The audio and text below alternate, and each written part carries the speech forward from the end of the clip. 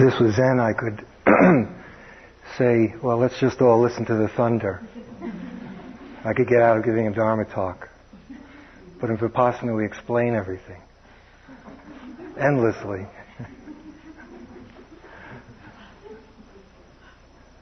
So I have to go on and on.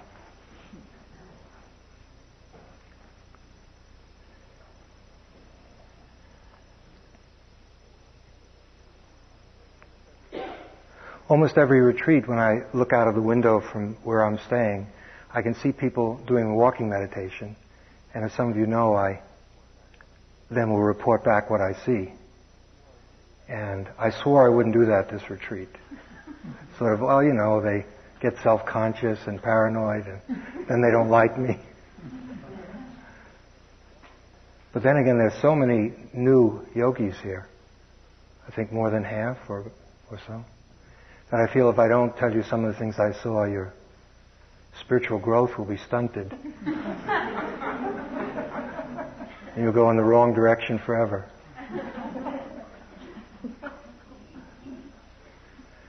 I also tried an experiment today to see if I could see how things were going by just looking at the feet instead of the whole person. See if I could find out anything about the mind.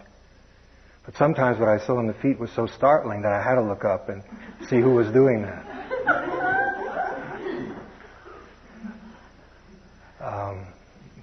So I think we have to give a little bit more detailed instruction.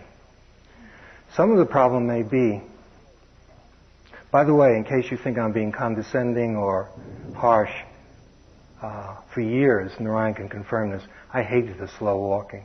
Just can't stand it. It's all right now, tolerable. You know, like good medicine. I like brisk walking. But I certainly know the value of it now, and it took years for me. I hope it doesn't take you that long. Some of the problem may be, just based on what I saw of the feet, that it's new for many people, this idea of walking actually being a formal meditation practice. And so you kind of don't know what to do. You know, should you just take a nice natural walk and enjoy yourself and listen to the sound of birds and look at the wonderful colors? Or should you do this very stylized, slow thing that you see these people doing? And so you kind of try to do it. It's sort of 3 or 4 slow steps and then 5 quick steps and then 2 or 3 slow steps and then what time is it and then scratching and then the head on a swivel, kind of going this way, that way, checking out the person to the left, to the right, then a few more slow steps.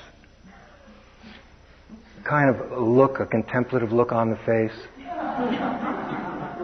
But look, the feet tell everything. I mean, you're just thinking. One person actually was so involved in thought that they were supporting their jaw. It was like the, Rodin statue, The Thinker. I had never seen that statue walking. But today I did. It's a lot simpler and it actually has some value, but you're going to have to give up the concern about what your neighbor is wearing and the beauty of nature and so forth. Not forever, it's just a little while. It'll be Sunday soon. See if you can shrink your horizons a little bit. Come down into just the walking, and the instructions really mean what they're saying. It's as simple as the breath that we do in the hall. In fact, it's really the same practice, only it's done while moving. So, I think it would be helpful to set up a track for yourself, as Narayan suggested. Some of you don't seem to have that bounded area, and so that's part of the problem. And when you start, slow down a little bit. If you have to, if it's really, I know perhaps any people here from New York? Well, that explains it. Yeah. I know. It's hard to get so slow after New York. I mean, that was my problem too. Same. I sympathize. Start walking perhaps a little bit more rapidly for a few minutes and then gradually slow it down. And then finish up very, very slowly. And literally bring your awareness into the movement, into the feet. And all the things that are going to compete for your attention, like some of the things that I mentioned, that's what the practice is.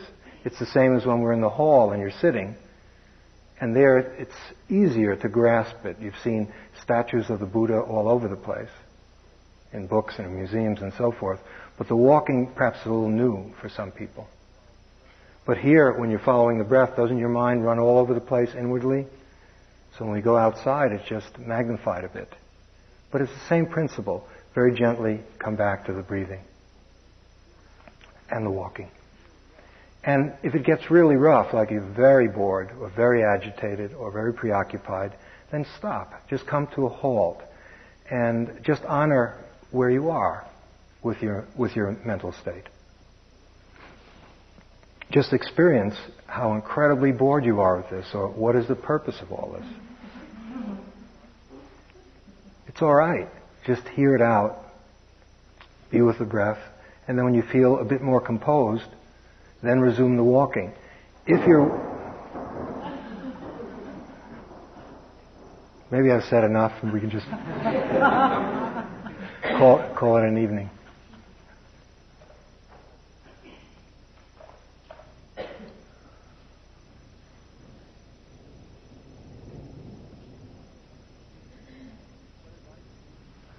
What I'd like to do tonight, or attempt to do, is review some things that have been said and provide you with a very condensed, compact view of a practice which, if we had more time, we would be doing. I'm doing it with the following notion in mind. About half of you are totally new to IMS. Many of you are new to meditation of any kind. Some are new to Vipassana meditation. And then there are others of you who have been meditating for 10, 15, and even 20 years.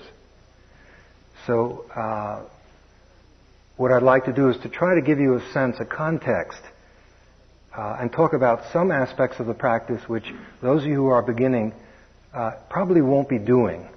But it would be planting some seeds, and it will also give you a frame of reference so you understand why you do these particular practices. And then perhaps that will give more meaning to some of the simple things that we do, and you see the sense of it all, at least in your mind's eye. The practice that we're doing comes from a sermon given by the Buddha on meditation called Anapanasati, sometimes translated the full awareness of breathing or mindfulness with breathing. Essentially, what this teaching is about is using breathing to trace the breath back, the breath and everything that comes up along with the breath, back to an immaculate origin. Sounds kind of Catholic, doesn't it?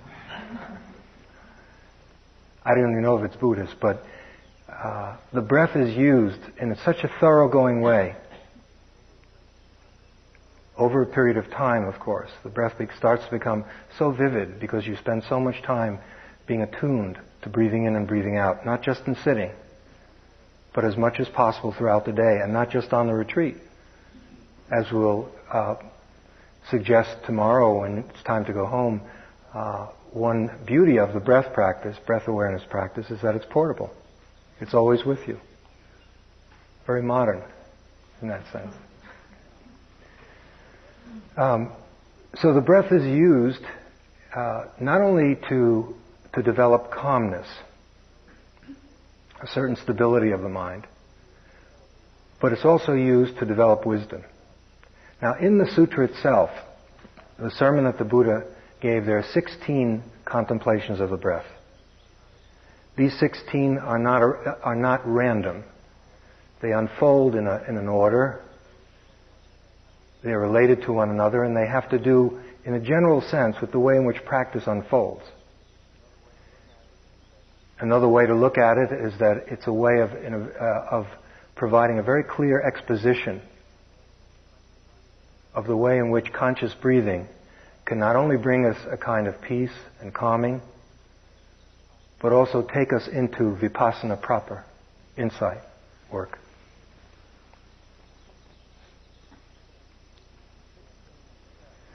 The 16 steps are really 4 sets of 4. I say it's going to be condensed because now I'm going to reduce even the 4, the 16 to 4 sets of 4, which will become just 4. But when I say condensed, I don't mean that it's only to communicate to you because we don't have much time. Because actually it's a way of practice. And there are teachers who teach this way in Thailand, and I myself practice this way, although I've worked with all 16.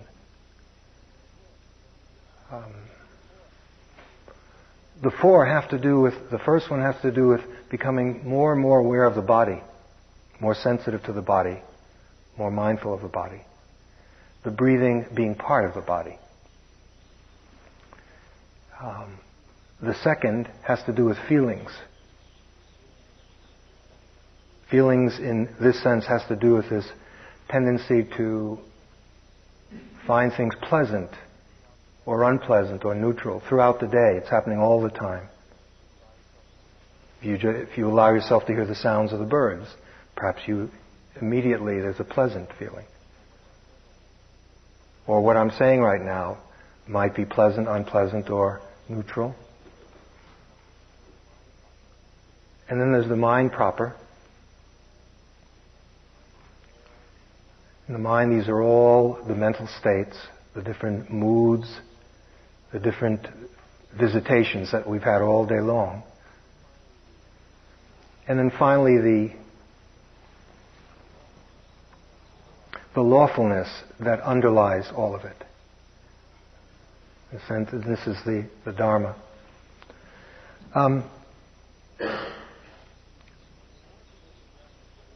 In working with the breath exclusively, let's back up a little bit. This is what we've been doing since last evening.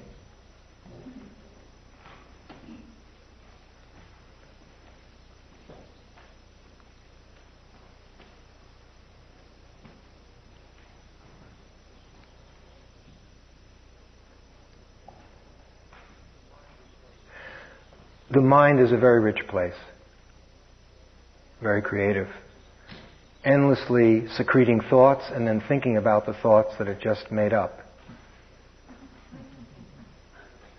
And then jumping in the middle of the whole thing and sometimes treating it as if it's absolutely real.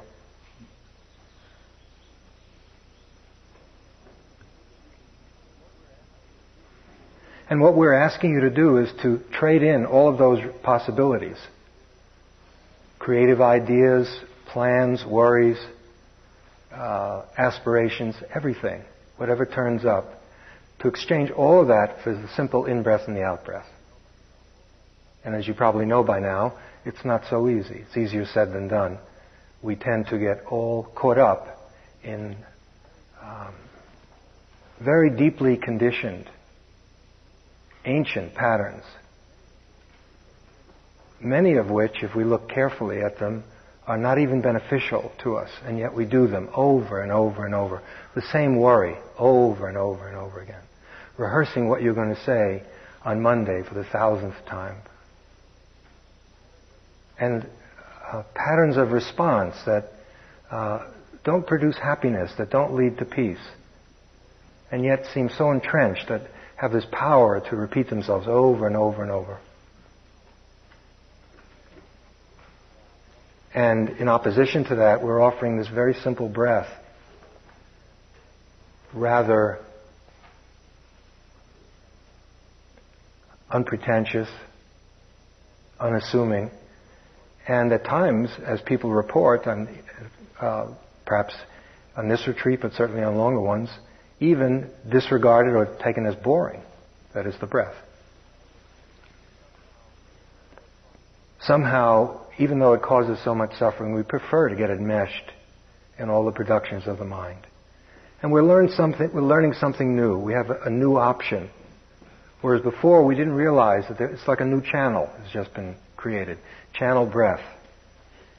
And you have the option of switching to channel breath instead of, cars turning over and catching fire and, all the other things that are Bosnia and Herzegovina, everything that's going on. You can say, this is all very interesting, but I'm going to switch to channel breath. We now have that possibility. And if we remember, we can take it. Now, to begin with, perhaps you're switching to that channel mainly on faith, or because, you're here and you keep hearing us tell you that it's good and you should do it, and so why not? But probably some of you aren't even doing it, or not that much. You don't have to tell me. It doesn't seem too valuable. Wouldn't it be more interesting to go into the suffering that you have, or figure out this problem, or improve your way of saying things when you have to say them, whatever? Our job, really, the whole retreat center, is a kind of context. In a way, it's a brilliant theater. It's drama, high drama. It's a creation that helps put together a reality. All the stage sets, including us extras here, it's all designed to do one thing: to get you to come back to yourself as it is for you right now. It's been done for a long time. It's an invention, these forms. And at a certain point, if you do it, on your own, you begin to see how precious just coming to rest in the breathing can be. And at a certain point, it's not even renunciation. It's not that you're getting rid of all those wonderful channels to go to boring educational Channel 1. Just, National Geographic and documentaries. Is that you go to it out of intelligence, because you understand that you now don't have to suffer helplessly sometimes. You can either, as you get good in switching into the channel, you can let go of some of the things that are very, very painful, temporarily, or at least weaken them. Weaken them by every moment that you're with a breath, let's say in every breath moment. When you're mindful of an in-breath or an out-breath, you're cultivating that quality. In some schemes of Buddhist psychology, there are two levels. It's a little bit like a living room and a basement. And the living room is the mind level. It's what we're quite aware of right now. And the basement, somewhat similar to the unconscious, sometimes called a store consciousness, storehouse consciousness, are all endless numbers of cassettes or seeds, our entire past experience, all the possibilities. Whether you think of it as from past lives or from genetics, or you don't care about either of them, there's no question that anyone can verify there just seems to be an endless number of creative possibilities that are living just below the living room. And as you get quiet, and as perhaps you know, they keep coming up and visiting us sometimes uninvited, unpleasant. When we switch to the breath, we're strengthening seeds of mindfulness, very, very important, because that's the crown jewel. Everything flows out of that. As we begin to taste some joy and some peace, the possibilities for future joy and peace, the possibilities for, in the future, remembering to be mindful are increased. Not only that, as we switch from channel car turning over and catching fire to channel 1, those are weakened a little because we're not watering those seeds. We're saying, thank you very much, I'm not going to get pushed around by self-pity. I know you're there. We're not advocating repression or denial. Okay, I see you there, self-pity, but I think I'm going to hand myself over, come to rest in the breathing. And you just do it. As you get better at that, it's quite remarkable what is possible. You're able to, even in the midst of very, very deep suffering, turn to the breath and, at least to some degree, provide some healing, some strength, some nourishment, which then enables you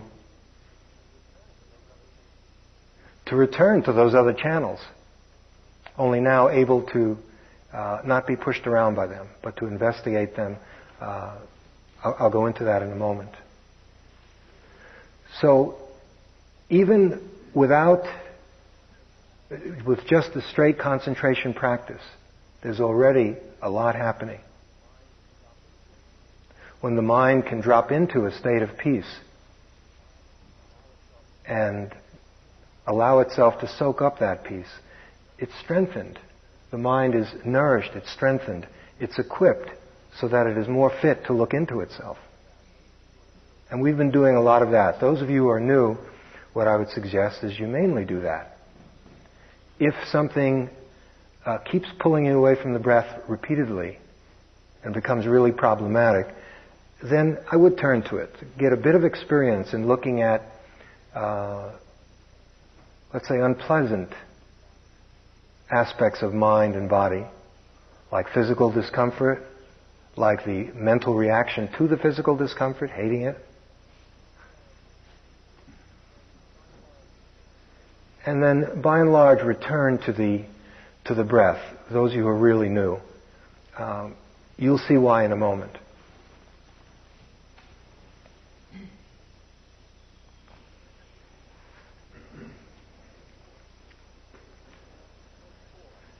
In the first four contemplations, which have to do with observing the qualities of the breath,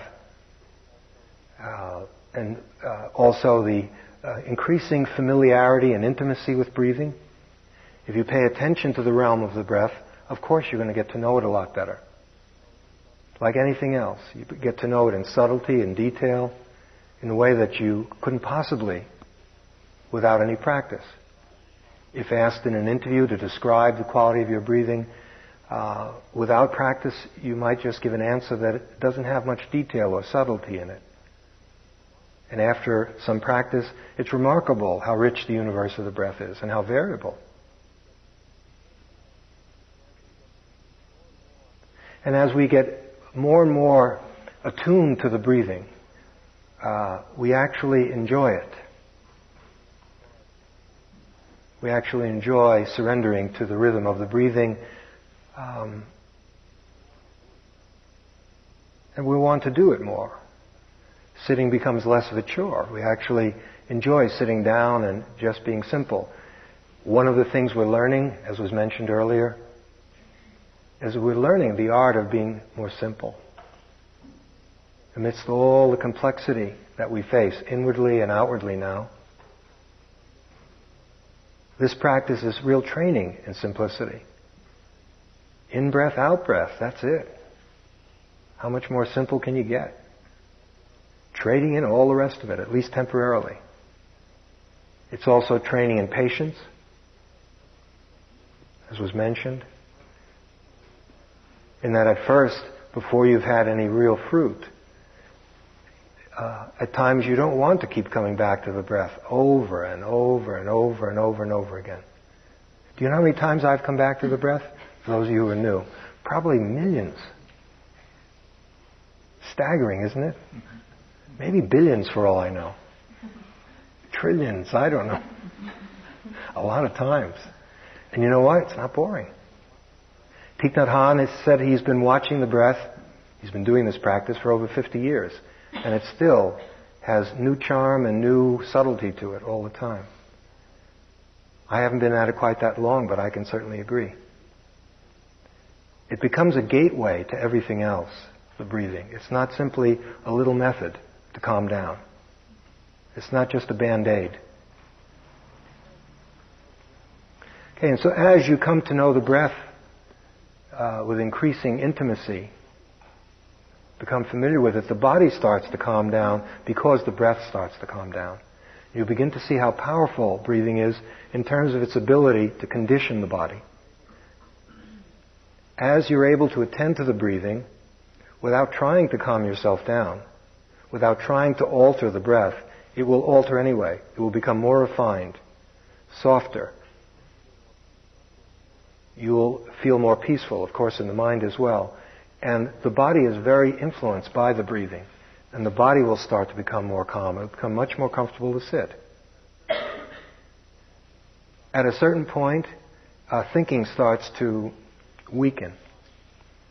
You're able to lay aside so many of the concerns that right now are very powerful, overpower us and take us away from the breath, pull us right off the breath. We are able more and more gradually to lay that aside, to just let it go, and the mind becomes quiet. Now here's the condensed method. I'm not going to go through all 16, but I'm going to show you, those of you who have had practice, I'm going to suggest a way as to how you can work based on your evaluation of how your practice is going. And I'll give you some simple standards. Those of you who are very new may not feel up to doing what I'm suggesting, but at least it gives you a context that is where this all leads to. Again, it's just a hint. There's a limit to how much can be accomplished in such a little bit of time.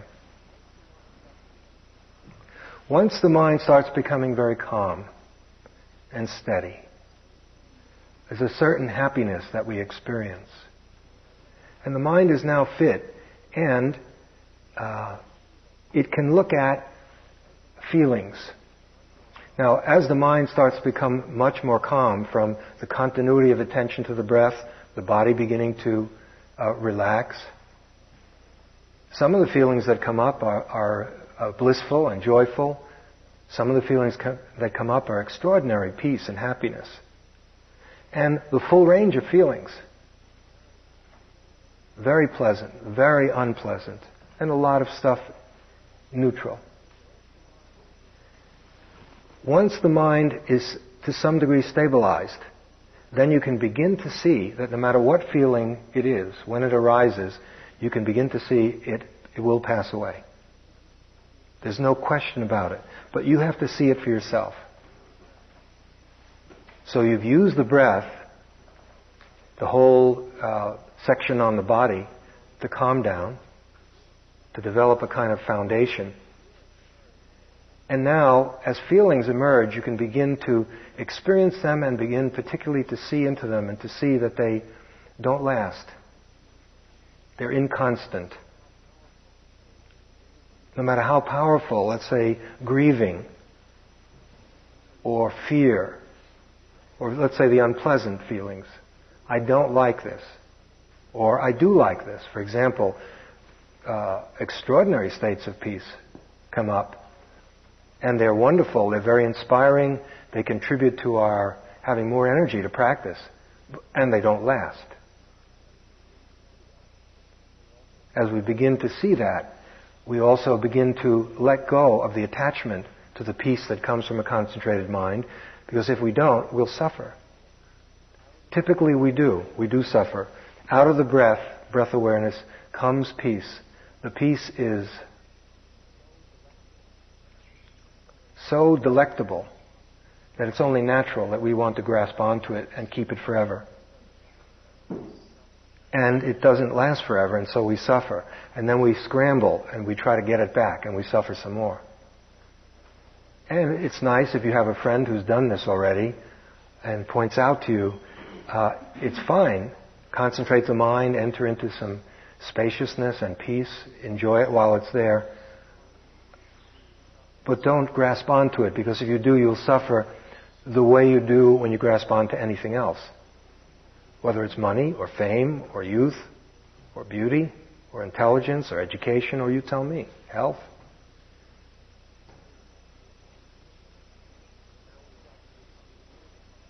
So now we've actually covered 8 of the contemplations. The first 4 having to do with somewhat different ways of contemplating the breath and the body. The second 4 having to do with somewhat different ways of looking at feelings. The third, the mind itself. Here, again, within the limits of time, I think we could portray something that is central to our practice. As we breathe, the mind throws up many different states. It keeps secreting moods and thoughts and images and plans and worries. You know what it does. It's been doing it all day, all night, and even in our sleep. We can look at it from a Buddhist perspective many of the mental events that emerge in consciousness as we're breathing in and breathing out have to do with grasping, whether you call it greed or a tendency in the mind to want something, to grasp after, to clutch at, to hold on to. That tendency of mind, the content will vary.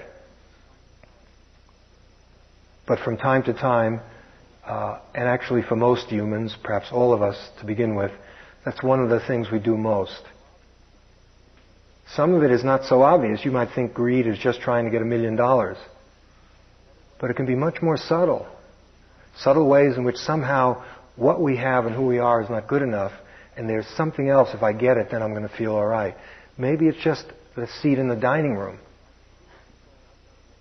Maybe it's, I've seen people, I've done it myself, reach and take one cup, to get a drink, and then not like it. I don't like that. Look at it, it has a silly design on it. And then put it down and then pick up another one. That's kind of dignified and nice navy blue color. That's what I like.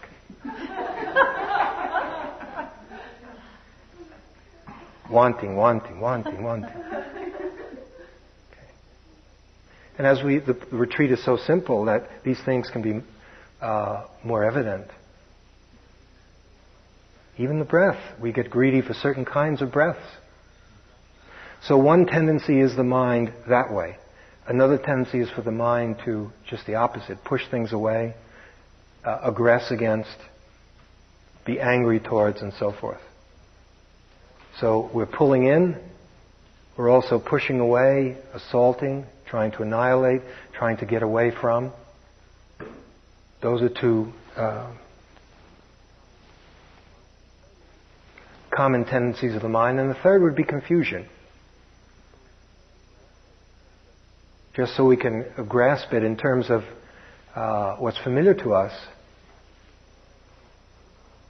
The tendency of the mind to not know whether it wants something or it doesn't want it, to be confused, to run in circles, to be ambivalent, to be unable to decide, to be in conflict, and so forth.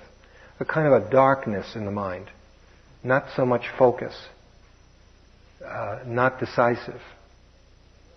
And those qualities make up a lot of what happens to the mind. And their absence. The mind without greed, what's that like? The mind without aggression, what is that like? And the mind that's clear, that isn't confused, what's that like? So that in this section, we're getting to know these different mind states. What it's like when the mind is craving something, what it's like when that leaves. Maybe it's only 4 seconds. Whew, finally, just sitting and breathing, you don't want anything in particular. Perhaps you begin to see that this isn't so bad. Or you get something, and you notice that it isn't so much the thing that makes you happy as the fact that now you're not wanting anything for a little while anyway. And how nice it feels to not want. Just be content. Just be a person sitting in meditation or sipping tea or whatever it is you're doing. And so you begin to explore that. It's very important as we see these different mind states. We see which produce suffering, which don't. Our intelligence gets activated. We see what it feels like when the mind is clear and radiant. When it's very, very simple, like a clear mirror and just is reflecting what's happening. And then what it's like when we're chasing our own tail, not sure of ourselves, etc. Not so pleasant. Now, again, here, we begin to see that no matter what it is that was just mentioned, it arises and passes away. We've been moving into vipassana, I should have mentioned. When we began to see feelings, once we started to see that they arise and pass away, we're doing vipassana work, insight work.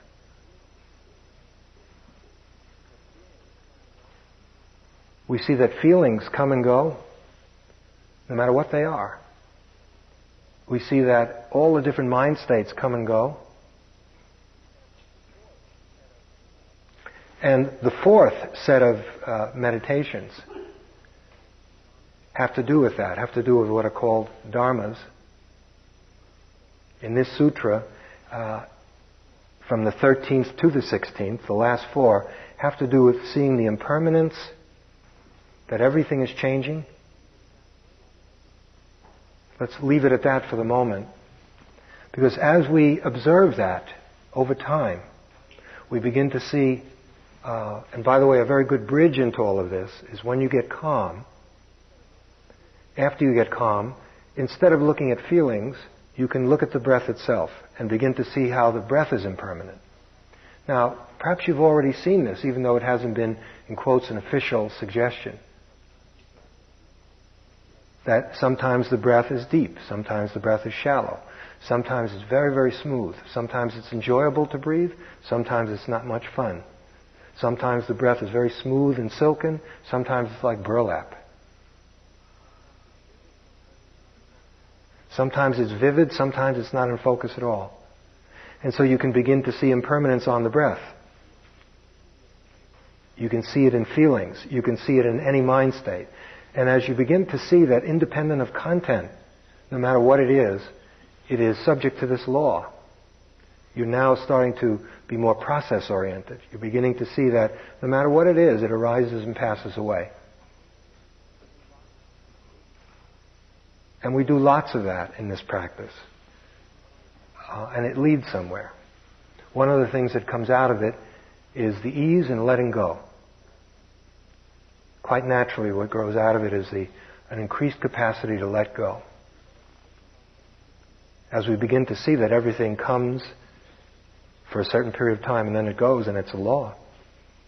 And we see that we have no control over this law. And finally the message sinks in. It goes deeper and deeper into the heart. Because we already know this is true intellectually. But we haven't gotten it at a very, very deep level. And as we begin to get it, we're able to be with things for the length of time that they're there. And we're able to relax as they leave because they must leave. That takes us deeper and deeper. And then we begin to touch realms of, we could call it mind, we could even to call it inner work. None of the language breaks down at this point. We start to enter a realm that is vast, untouched by suffering. It's not really a realm, but I have to use language. And whether we call it nirvana or true nature or Buddha nature or the deathless state or the unconditioned,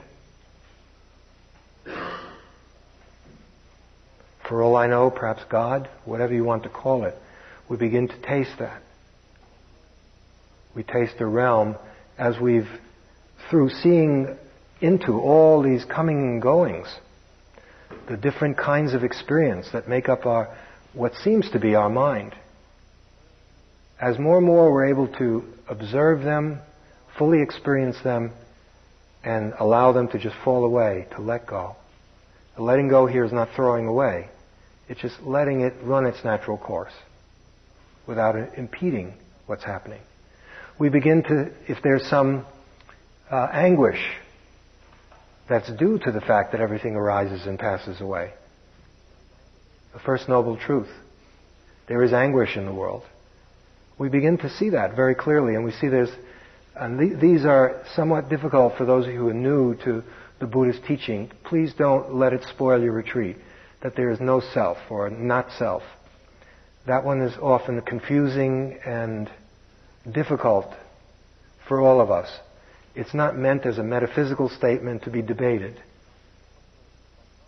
Essentially, it helps us to let go as well. But let's just say it points to an accurate, an in-depth investigation of what we think of as being ourselves. What is that? That which we think of as being me. What is that anyway?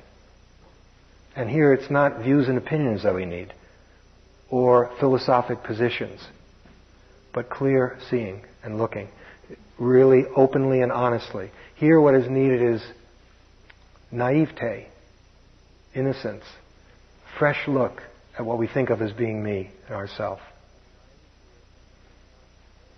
Being naive here is not a negative term, as in Harvard Square it is. It means you're a jerk and anyone can take advantage of you. Here it means you're fresh. You're looking with fresh eyes. It's beginner's mind or don't know mind or whatever language you like. Free of the coloration of conditioning in the past, we begin to, what am I? What is this? But again, it's not chronic introspection, which we've probably done enough of already. But by seeing, for example, the different mind states come and go endlessly, can you see how that leads to a revision of what we might see ourself as being? And so we're moving in the direction of freedom. To finish up, we have just a few moments. Those of you who are very new to the practice, please don't consider working with the breath a lot to calm down as kindergarten, because it isn't. It's essential. Not only that, it's not something you do and then you're finished with. It's something that it's always valuable. It's always valuable. And in this practice, even if you've been practicing for many, many years, typically we start off with just a simple in-breath and out-breath. In each sitting, it's like we begin again as if we just started. And sometimes a few breaths lead to real depth and calm, at which point we can then begin to investigate and to look carefully at what's happening, seeing that whatever it is that's happening, it arises and passes away, and it's not a self. It lacks an enduring core. It's another way of saying that it's not permanent.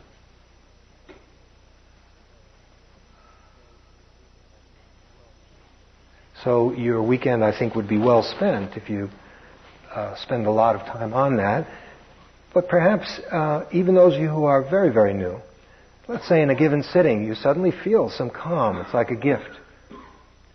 Perhaps you feel that the breath is so natural that you're not tampering with it, that it feels as if you're being breathed. It's totally effortless and there's some stillness. At that point, have some fun with the breathing. Begin to see the changes in the quality of the breath. Begin to notice that each in-breath begins and ends. Each out-breath begins and ends.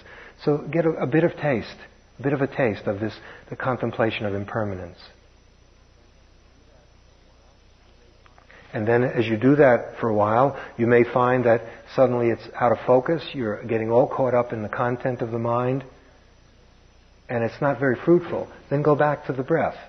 The simple in and out breath. Fine-tune your attention again.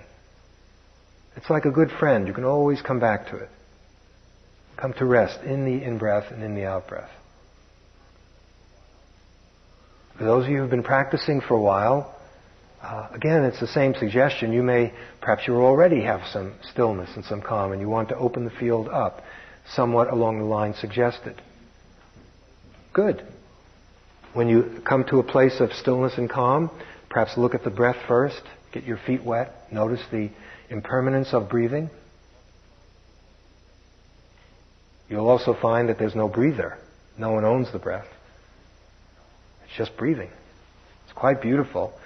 But then you say, oh no, I'm breathing. Well, but then you look carefully at it, it's just a thought. I am. It's a convincing thought. But when you look carefully at it, it falls away. It's like cardboard. And there's just breathing. And it's wonderful. The big fat ego is taking a break for about 3 seconds.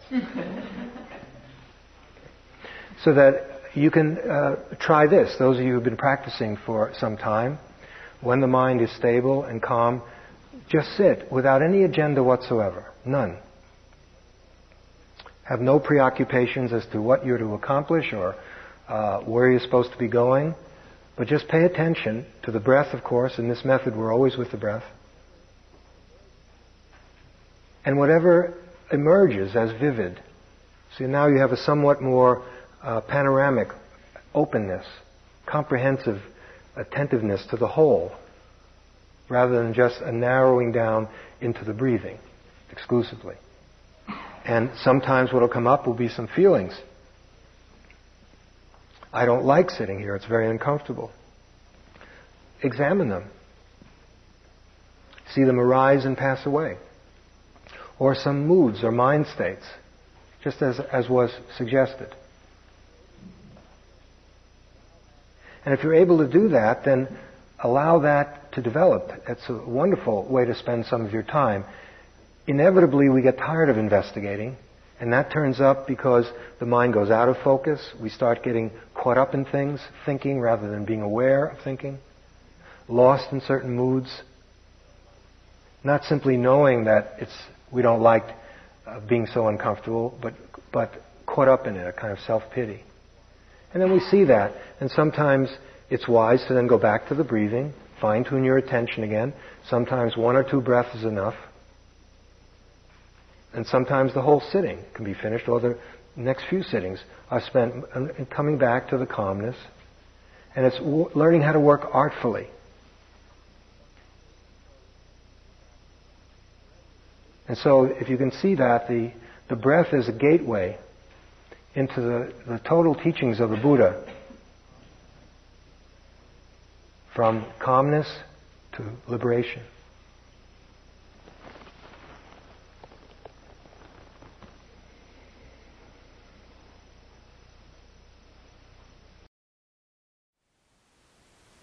Thank you for listening. To learn how you can support the teachers and Dharma Seed, please visit dharmaseed.org/donate.